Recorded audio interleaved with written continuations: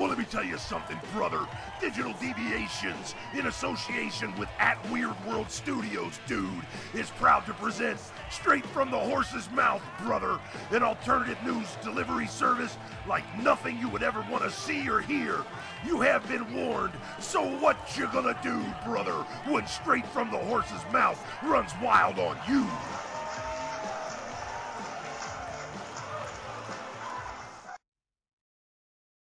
Hello there. Isn't that exciting? Or not, as the case may be. I know what you're thinking. But in any case, we're here again in a sad, sad state of affairs. Turn the audio down a bit. Today's topic, procedures. I guess we can start back in 1985. I was wiping my butt at work and slipped a disc in my back disc, lower back. L345S1, I guess, would be the disc, right? And I've suffered through many years of this nightmare. And here we are today, 30 some odd years later, where, walking around is not so great, and extreme pain and various degrees of medication that almost any doctor will shove opiates at you. So it's kind of exciting, but at the same time not fixing a goddamn thing. So I find myself a neurologist. Neurologist looks at said X-ray, said MRI. I won't bore you with the MRI, but let's just say I had to go through 3 machines, and in the end, the MRI actually showed the little gremlin from the movie back in the day. Yeah, I know. An actual little gremlin. If you look at Weird World, the fabulous Twitter site, you'll see the picture. Not photoshopped. It's actually there. Talk to the neurologist. He says, "You're not drinking water after midnight, are you? You gotta like this guy." So, anyways, we could refer to him as Tiny Tim because he's about 3 feet tall and his head barely comes above the doorknob in the room. And he was a nice guy and really educational and really smart. And his lab coat, obviously an extra small, and it was still dragging the ground. Not a dwarf, but, about as short as you could be, not be a dwarf. He had very tiny hands, but average size features. In any case, he says, "Hey, maybe you'd like an injection. Well, first, maybe you'd like some pills to try. And then maybe we should set you up for an injection." And I'm like, "Oh, great. That'll be fun." "What kind of injection?" And like, really large injection in your spine. And I said, "Oh, does that work?" And he said, "Maybe. Maybe it would work." I'm like, "Wow, maybe. That's positive." So, anyways, about a week passes, and they send me to a place where you're going to get a giant needle jammed in your back. And I show up there, and I run into none other than somebody who looks exactly like Jackie Chan, but clearly is not Jackie Chan. And I ask him, "Hey, do you think this is going to work?" And he says, "Maybe, but I wouldn't do it that way. I would do it this way.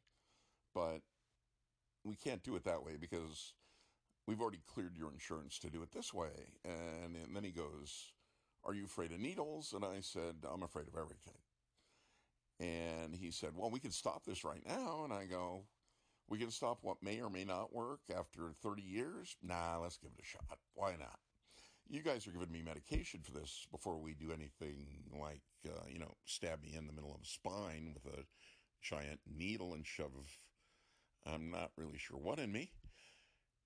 And he goes, "Oh no, we don't do that here. We're going to numb things a little bit, but as far as you go, you're going to be wide awake."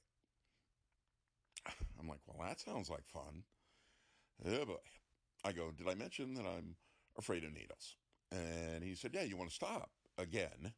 And I said, "Nah, I don't think so." So, sure enough, I go, "Well, what part's going to hurt the worst?" And he goes, "Well, if I can get enough numbing agent in where I'm going to shove the needle, then everything should be okay, but it's going to burn like hell." I'm like, "Wow, that sounds great." So the procedure goes on and everything. He keeps asking how I am, and I'm like, I'm kind of ambivalent at this point. He goes, well, can you feel it? And I go, no, yeah. Yeah, I can feel it. It's, not great. But once again, I'm here. Tiny Tim said it was okay, and now Jackie Chan is stabbing me in the back. Just keep going. And so he keeps going and keeps going and keeps going. And he goes, okay, I'm done. I'm like, oh, okay. And how long before this takes effect? And he said, well, we're not sure. And I said, what are the chances of this working? And he's like, 60-40. I go, 60-40 positive or 60-40 negative?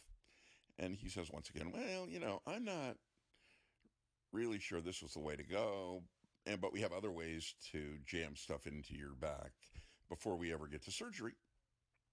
So, at least you're doing something. And I'm like, yeah, I guess I'm doing something all right, but, how am I going to be? And he goes, well, do you have any problem in your leg? And I'm like, well, not right this second, because I can't feel anything. And so I'm like, all right, whatever. And I get up to leave, and they hand me a sheet. I walk out the door, which is right at the top. It says, you can't do anything today, and you're going to become very irritable.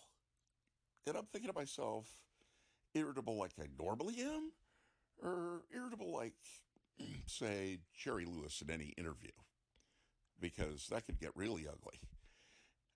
But, so far it's been 4 or 5 hours, and while I can't move and I'm sweating like, pig in a trough, things are stepping in one way or the other. But according to them, I'm going to get better. That's what they say. Or they're going to do it again a different way. And I don't know what a different way is. Well, he did mention shoving it directly into my bone. He goes, sometimes the bone is a good place to put this. And I'm thinking, what do you, drill a hole and put TNT in a guy's back? What the hell are you thinking? Anyways, it's been 30 years of pain, and today is that step in the right direction. And if it's not the right direction, well, there's 300 Vicodin, and, it should be a party. In any case, while I convalesce, you can contemplate doing this again. Once again, you can find us at Weird World, because that's where we are, at Weird World. And let us know what you think one way or another, or pay absolutely no attention to the man behind the screen. Until next time, America, God bless you. And keep the opiates coming. I did leave one little piece of weird information out. About halfway down the Needle Festival, I started farting really, really loud, and I went, uh-oh.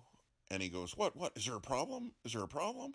And I go, well, it's not a problem for me, but I've eaten a lot of stuff that, not good. And you could almost see the green cloud in the room as I walked out, and the nurse was grabbing her face. And anyways, there's a little postscript to the nightmare.